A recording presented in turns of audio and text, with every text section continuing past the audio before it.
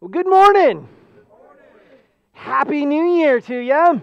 It was wonderful last week. We had Hank Kleinschmidt, a missionary actually lives in South Africa, an evangelist from South Africa, come and share God's word with us and start off the new year. And it was just so cool because we have this word of the year, empowered, and we didn't exactly tell Hank that. We just kind of let him go with the Holy Spirit, and really was just a beautiful introduction to this series, and where we felt like God wanted to go with us, as Hank was sharing with us about stepping into the more of God. That Jesus tells his disciples, greater things will happen through you when you follow me and you trust me through the coming of the Holy Spirit in your life. Greater things. And so he was inviting us to step into the more of God, and just kind of this beautiful introduction of where we're going to be going. He also made this statement saying that your revelation of God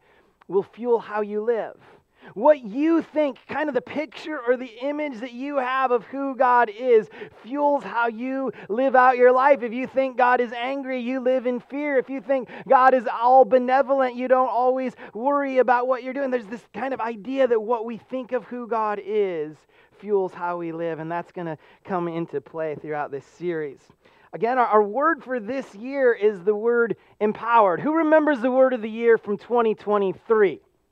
PK, Abby, and Emily. 3 people remember it. So this works out really well. The word from last year was the word relationships. And we talked about this passage that Paul teaches where he says, because we loved you so much, we were delighted to share with you not only the gospel, but our lives as well. And we wanted to encourage you to be people who are sharing the gospel of Jesus, but your life with others and building relationships. And this year, we want to focus on this word empowered. Kind of comes a little bit out of the Acts 1:8 idea, right? That you will receive power when the Holy Spirit comes upon you, and you will be my witnesses. We celebrate in Christmas that Jesus is our Emmanuel. And we marvel at this baby, that the Word could become flesh and make his dwelling among us, that God himself would become a human being. But the ascended Jesus is no less God with us today. He's no less God with us today. But again, the Bible teaches he is with us more so today than when he bodily walked with the disciples. The very presence of God fills the hearts of those who have trusted Jesus for salvation. And the enemy of God's people, he will try to hold you down. Try to keep you back with accusations and a negative self-image. But Jesus wants you to see yourself as you truly are in light of his work in your life. In a word, you are empowered.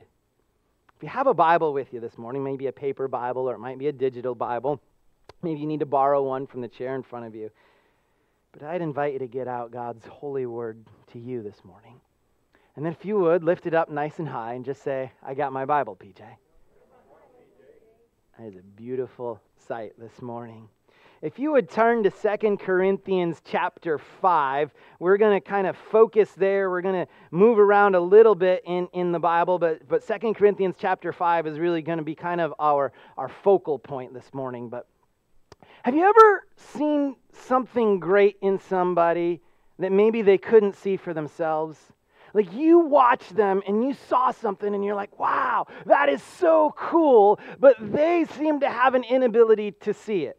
Like maybe it was your mom or your grandmother, and everybody would go over to their house and she would prepare these beautiful meals and have all these wonderful desserts, and people would take a bite or they would see it laid out and they would just rave and they'd be like, you are such a good cook. This is amazing. Grandma, you could open a restaurant with these pies.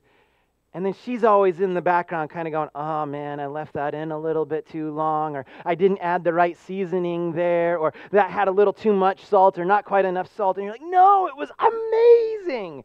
Or maybe you know this child, you've watched this child grow up, maybe in your family or just one that you've watched, and you looked at this kid and you're like, they have so much potential. They just seem to be like wired with charisma, and other people just kind of gather around them. But this kind of natural born leadership that they had made them want to be liked.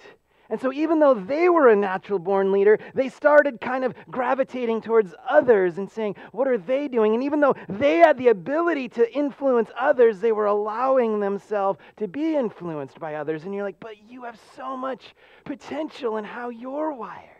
Or maybe you have a friend or you've known somebody who is like a gifted artist or a really good athlete, and you watch their life and you're like, man, they have so much potential. They could actually do something with this in their life if they really apply themselves and work at it. But they had this home life that was just horrible. And it kept them back from being able to step into everything that you just knew that they were capable of. I think it's frustrating for us when we see somebody's potential seemingly go unrecognized or unnoticed. We look at them and we're like, man, they have so much ability to be something great, and yet something seems to be keeping them from recognizing or realizing that. Came across a story this week of a man who believed his dog had some special abilities, and so he brought his dog to a talent agent. And he said to the talent agent, my dog can actually talk. This is amazing. And the talent agent kind of looked at him skeptically and he goes, well, prove it. So the guy says to his dog, how does sandpaper feel? Rough, rough. What's on top of a house? Roof, roof. Who was the greatest Yankee ever to play baseball? Ruth, Ruth. And the talent agent is annoyed. He's had enough. Get out of here. I don't have time for this. And so they're walking home, and the dog kind of turns to his owner a little bit puzzled and says, I don't get it. Was it DiMaggio? Maybe telling jokes isn't one of my untapped potentials. But I think we have all had that experience of just watching somebody who we knew had some great potential and just came up short of living into it. And as much as we feel let down when we see it in others, I think it's something we're often tempted to do in our own lives. And not just with our physical talents and our skills and abilities, but it's something we do in our spiritual journey. We sell our spiritual lives short of the potential that exists because of the design of God our Father, the grace of Jesus Christ, and the power of the Holy Spirit.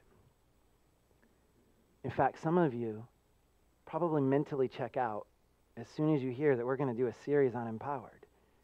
That already seems like something that you're beginning to kind of push back against. Because for you, you have a really hard time looking in a mirror and seeing the reflection come back and thinking anything that sounds like it would be at all synonymous with the word good spoken over the person you see reflected back. In fact, let's try an exercise right now, if you will. If you have a cell phone or a digital device, I want to invite you to get out your cell phone for a moment and flip it over to that camera app, and then I want you to turn on selfie mode, all right? So give you a second, get out your phone, get out your camera app, and turn on that selfie mode. And you can take a selfie if you want. Here's me with all of you this morning. All right, but I wonder when you look at that image, and you really look at the person who's looking back at you, what words come to mind? Maybe some of you might think great. I think some of you might say it sarcastically because you don't want to deal with the words that really come to mind.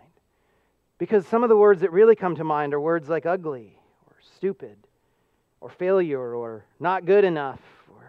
PJ's stupid and this exercise is stupid and I'm not looking at that stupid reflection.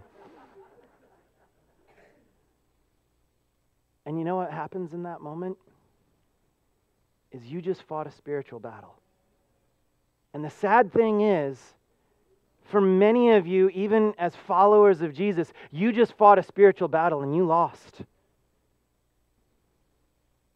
God has an enemy. We often refer to him as Satan or the devil. And Scripture tells us this about him. In John 8:44, it says there's no truth in the devil. There's no truth in him. When he lies, he speaks his native language, for he is a liar and the father of lies.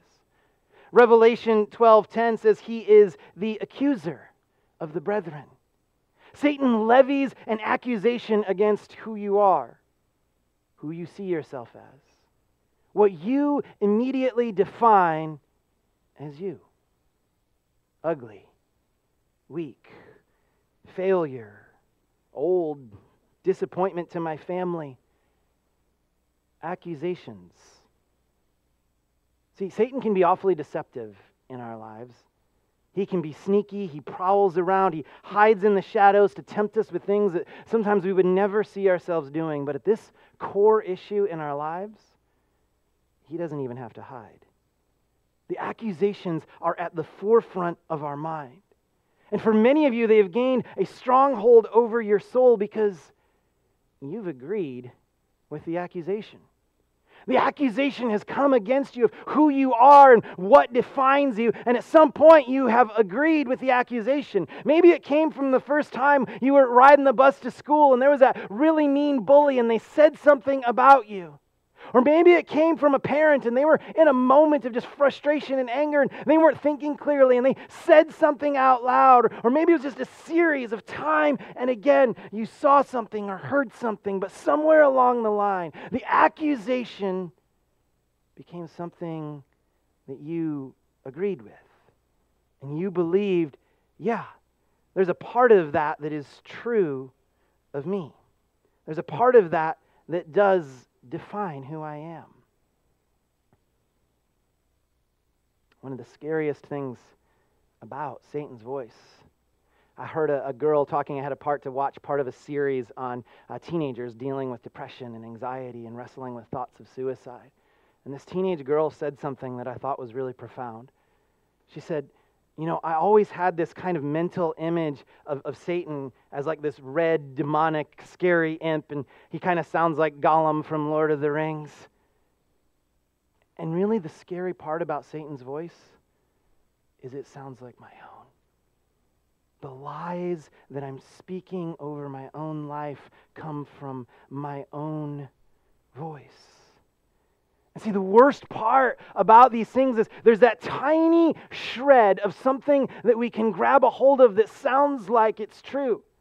Just like in the Garden of Eden, the fruit was good and pleasing to the eye. There was something about it that makes us want to grab a hold of it. But at the core of what Satan is telling us, the accusations that he levies against your life, is that it's a lie. It's just not true. We can look at God's word, which is truth, and we can know that the accusations the enemy is levying simply aren't true. You feel like you're ugly? Ephesians 2:10 says you are God's masterpiece. Psalm 139:14 says you are fearfully and wonderfully made. You identify as stupid, and yet 2 Corinthians 10:5 says you can take captive your thoughts and make them obedient to Christ. You feel like you have no value in this earth, but 1 Corinthians 6:20 says you were bought at the price of God's physical embodiment that hung on a cross to redeem you. If you are a follower of Jesus, I want so desperately for you to start winning this significant spiritual battle and seeing yourself as Jesus does. I don't want you to live one more day as a defeated, weak, emaciated Christian believing the lies and the accusations about the devil of who you are. I want you to know Jesus and his power and presence in your life, that you would step into it and that you would live empowered. Some of you are thinking, who? Me? Yes, you! By the authority of Jesus' shed blood, I want to break the chains of accusation in your life. I want to speak God's truth over who you are. So we're going to look at some of these accusations throughout this series that I think the devil uses in your life to hold you back from everything that God wants you to step into. Some of the lies that you have agreed with that are keeping you from experiencing the kingdom-building power of the Holy Spirit at work in your life. And we don't have time to cover all of them in 1 week. So today we're just going to cover one. And today's is a big one. It's a really challenging one. In fact, for some of you, when I tell you what it is, you're going to push back against it and you're not going to agree with me. And that's okay. I'd rather have you walking out saying, I disagree with Pastor John, but I'm going to wrestle with God and with the Holy Spirit and with Scripture, and I'm going to see what God has to say to this thing and what He's going to speak in my life. But I think that this is something that maybe if we look at it biblically, we can just kind of talk about and begin to unpack, because I think it is a lie that many of us latch onto that keeps us from feeling the power and presence of God in our lives. It's a big one for so many people who call themselves Christians. And the lie, the accusation that so many of us buy into wholeheartedly is this one: I'm a sinner. In fact, so many of us who are Christians have erroneously been taught to offer this up as the identity of who we are. To say, I'm a sinner. And sometimes we add on a little tagline, I'm just a sinner, saved by grace. I'm just a sinner, Jesus died for me. And we offer this up to kind of say to the world, I'm no different than you. I'm the same as you are. I have all of the same struggles, and I go through all of the same things. Now, like any good lie, there's that tiny shred of something that we latch onto of truth in it. See, Jesus doesn't want you to be arrogant, doesn't want you to have a holier-than-thou attitude, and wants you to be honest about your life. The shred of truth is that if we say or we act like we're perfectly flawless, we're arrogant, we're a liar, and it's sin in and of itself, right? 1 John 1:18 says, if we claim to be without sin, we deceive ourselves, and the truth is not in us. In Romans 12, Paul says, don't think of yourselves more highly than you ought. Think of yourselves with sober judgment. Don't be proud. Don't be conceited. Don't think that you are holier than thou against the rest of the world. Jesus, he has this woman who is caught in adultery right in the middle of the act, and she's drugged before him. The crowd wants to stone her. And Jesus, the only guy there who has never sinned in his life, says, let any of you in the crowd who is without sin be the first one to cast a stone at her. Jesus says in the Sermon on the Mount, do not judge, or you too will be judged. There's a certain measure that we would acknowledge that in my life, I'm not flawless. My identity is not what Jesus is in His perfection, His holiness, His flawlessness. But nor should my identity as a follower of Jesus be sinner.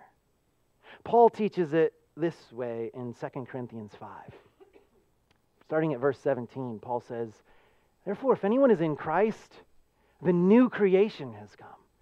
The old is gone. The new is here. This is from God who reconciled us to Himself through Christ. And He gave us the ministry of reconciliation. God was reconciling the world to Himself in Christ. He wasn't counting people's sins against them, and He has committed to us this message of reconciliation. So we're Christ's ambassadors, as though God were making His appeal through us. So we implore you, on Christ's behalf, be reconciled yourself to God, because God made Him who had no sin to be sin for us, so that in Him we might become the righteousness of God. Satan is the accuser. And he wants to accuse you of your sin. And all throughout your life, he will use opportunities and moments to drum up the distant past. And say, you remember that one time when that thing happened, and it was so dark, and it was so evil? That's you. And he will use those moments in the present when you continue to give in or to fail or to make the mistake or to blow it, and to say, I told you, that's you. You're broken. You're a failure. You're a sinner. You don't get it right. And this is such a smart tactic from a brilliant battle warrior. God is holy. God is perfection. He is flawlessness. He is righteousness. And the holiness of God cannot dwell in perfect connection with impurity. If holiness and impurity come in contact, one of two things is going to happen. One of two things happens when holiness and impurity are combined with one another. The first thing that could happen in theory is that holiness takes on impurity and becomes tainted by the impurity that it is connected with. If you think about it like this, if I have a glass of completely pure water and a glass of water that is contaminated and has dirt in it, and I pour them together in one bowl, you can no longer separate them back out. The purity has taken on the impurity. The holiness has taken on the impurity. The first thing that happens is that holiness takes on impurity. The second thing that happens is that which is impure dies. If you read Scripture, God is described in Hebrews 12:29 as a consuming fire. God's holiness burns away, it destroys impurity. This is why when we rewind to the Garden of Eden and we read the garden story, we get to Genesis 3 and we see Adam and Eve expelled from the garden. We think of this sometimes as God's punishment. This is God's grace. If you remain connected in my holiness as an impure human being, you will die. Holiness and impurity cannot dwell together. And God is saying, I love you. I want to redeem you. I want to fix this thing. But you cannot remain eating from the tree of life in my presence, or my holiness, the consuming fire of my goodness, will absolutely destroy you. Satan's tactic is to make you identify yourself as a sinner, because sin separates you from who God is. Jesus says this to his disciples, talking to them about what he wants for them to be. He says, I'm the vine, and you are the branches. If you remain in me and I in you, you will bear much fruit. But apart from me, you can do nothing. I want you to have this connection to me as my disciples. I want you to abide in my presence. I want you to be super close to me and so connected with me that as I am connected with the Father and as the very power of God flows through me as the vine, then it flows into you who are the branches, and you bear the fruit of my kingdom. You think of it a little bit like a lamp, right? You take a lamp and you plug it into the wall. The power can flow through it and it can bear the fruit. It can do what it was designed to do. It can shine light. But if you unplug it from the outlet, it can't do anything. If your life is connected to Jesus, the very power of God flows through your life. But if you are disconnected from Jesus, he says you can't do anything. Jesus also says this, a chapter before that. He tells his disciples, I am the way, the truth, and the life. No one comes to the Father except through me. It is only the work of Jesus, and by the work of Jesus, that we actually get the opportunity to connect with God our Father, the creator of everything. Yahweh Elohim, the word that was hovering over, the spirit that was hovering over the waters, who spoke everything into being. I don't know about you, but when I read Genesis chapter 1, I want to be there. When I read about the garden and the tree of life, when I see God's presence, I want that.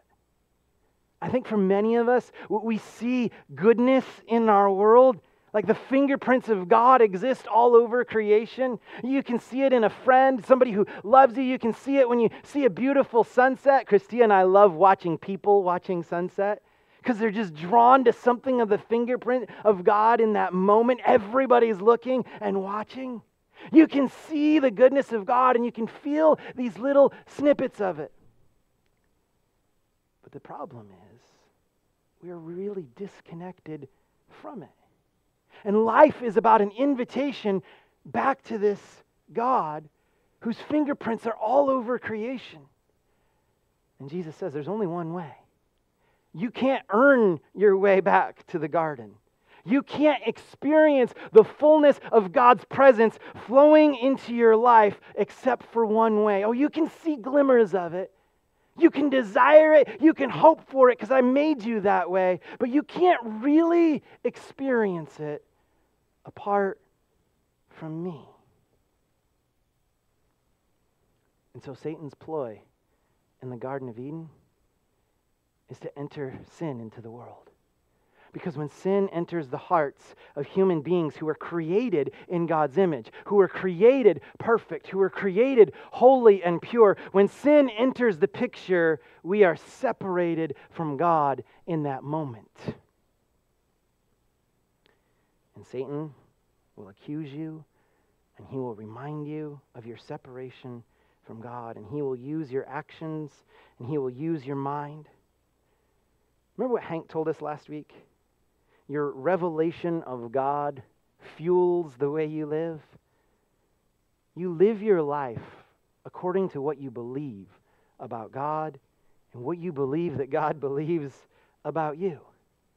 If you agree with Satan's accusation that this is your identity, this is who you are as a sinner, then your life will lack the power of the Holy Spirit, because even if you have accepted Jesus as your Savior, the belief that you are a sinner separates you, disconnects you from the vine. Because sin doesn't connect with the holiness of God. It was the Garden of Eden when sin entered the picture that we were separated. And Jesus came to say, I don't want you to live separated. And if we live as followers of Jesus who believe that who I am, not just what I do, but who I am, the core identity of what I am is I am a sinner. And we functionally live our lives as if we're disconnected from the vine. How dare I share my faith with somebody if they only knew what I had done? How dare I serve in my church? I still have these doubts. How dare I pray or I read my Bible? What would God think of me if he knew what I was just doing a few moments ago? And Jesus is inviting us into something more. Jesus is so cool, y'all. Some of you, you've been followers of Jesus your whole life, and I fear that you've missed what Jesus does.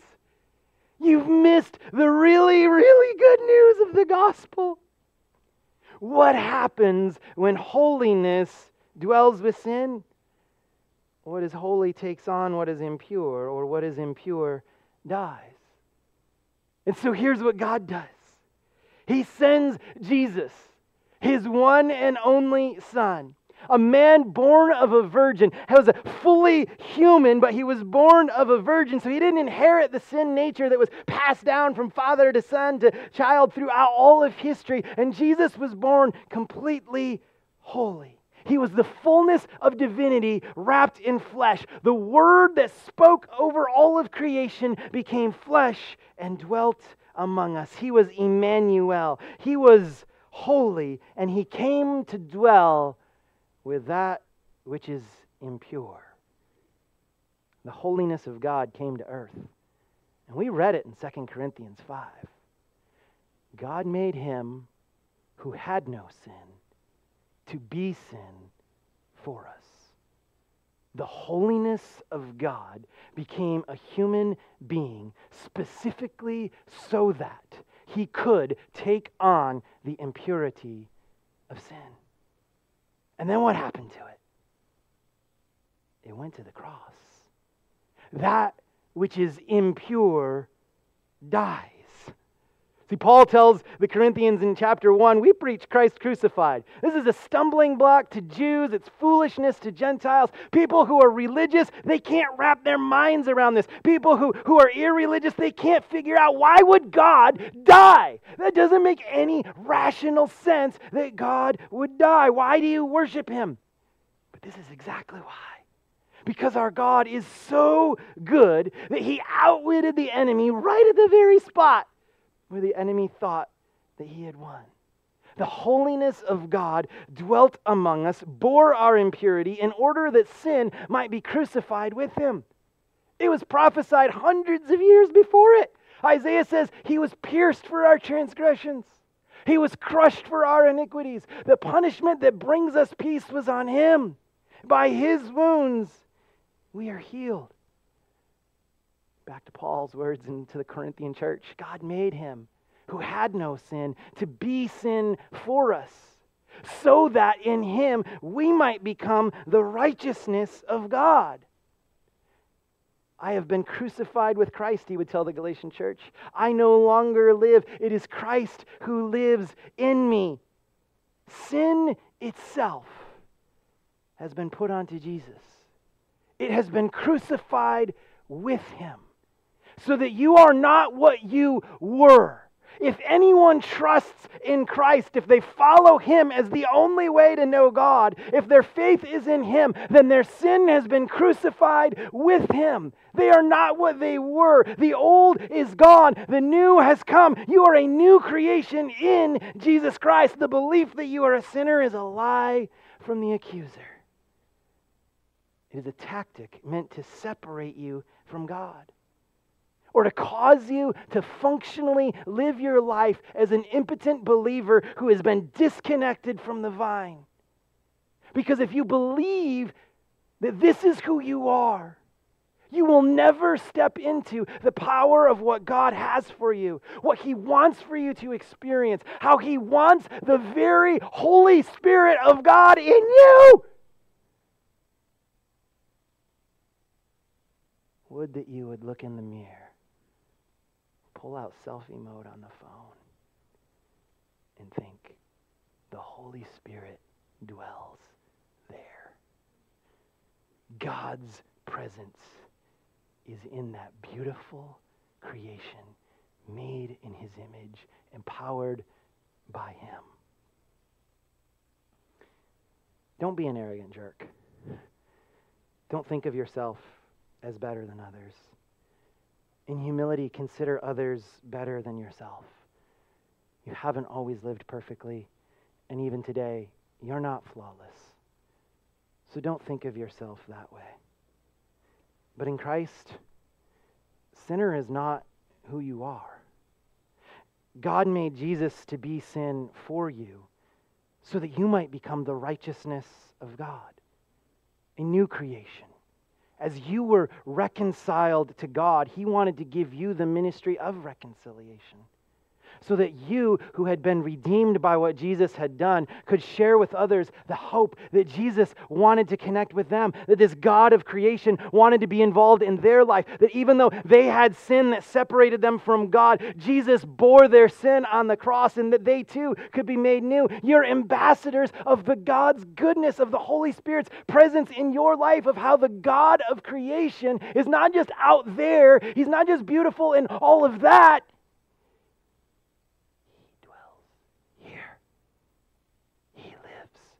With me.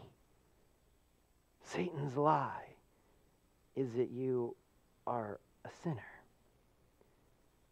Jesus says, if you abide in me, you will bear much fruit, but apart from me, you can do nothing. Without Jesus, it doesn't work. Without Jesus, unfortunately, sin does identify our lives. But in Christ, you are no longer just a sinner. But the truth is, I'm redeemed and empowered by Christ. I've been bought with the blood of the Son of God. So I am not what I was, but I have been purchased at the most costly of all prices. So I don't identify as separated from God by my sin, but I allow his Holy Spirit to begin working in me. I see myself as somebody who is redeemed. I see myself as somebody that Christ has died for, that the Holy Spirit moves in. And so I can step in faith as an ambassador of Christ into his kingdom. I can do my life empowered by the presence of God, not because I earned it, not because I merited it, not because I'm better than everybody else, but because Jesus died for me and I accepted his death as the penalty for my sin, and his Holy Spirit lives within me, and I can step into that. Church, hell better watch out if Christians actually get this.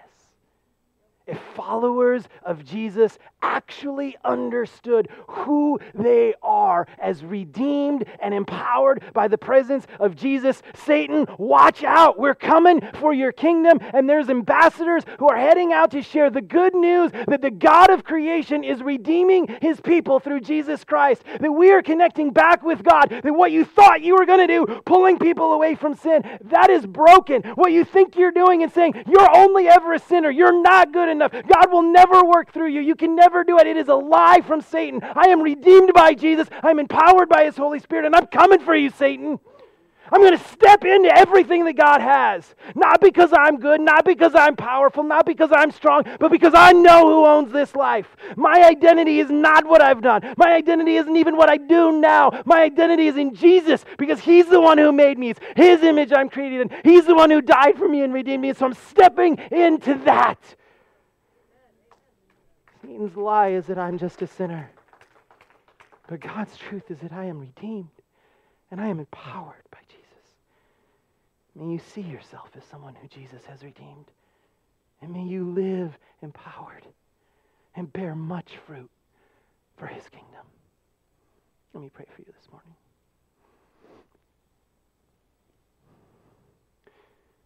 Oh God, we've sang about you all morning. The Lord Almighty, the greatness of our God, the King of Kings, the God who considers us a friend.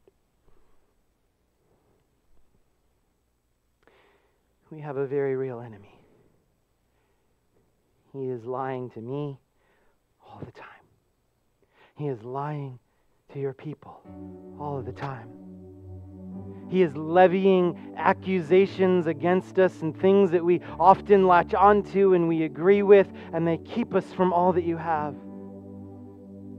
But I pray in the powerful name of Jesus, through the authority of the shed blood of Jesus, that you would break the chains of these accusations and lies in the lives of your people this morning, Jesus. Help us to see ourselves not the way that the enemy accuses us, not even the things that we've agreed to, not even when his voice sounds like my mother's or my father's or my friend who was so close to me, or when it even sounds like my very own voice.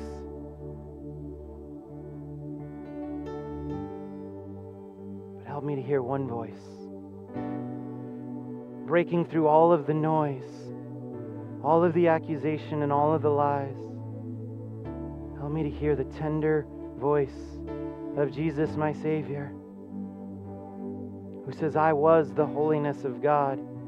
I took on your impurity, and I was burned away through all of the torment and the horror of the cross. Your sin was dealt with and paid for in full. And I rose victorious because I am alive, and my desire is to connect with you, to redeem and purchase you, to empower you with the Holy Spirit so that you can step into the more of God, that you will begin to see God Himself and yourself for who He is and who He has created you to be as His ambassadors growing His kingdom. Help us to see the truth and to live as redeemed people, empowered by the Holy Spirit, by the grace of Jesus, because of the design of God our Creator. It's in Jesus' name I pray. Amen.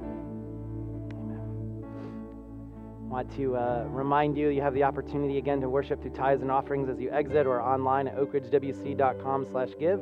Remind you that tonight we have the game night. We'd love to have you come out and just fellowship and build some relationships. Last year's word. Continue to build some relationships together. But we hope that you have a great week. Go with God, and God bless.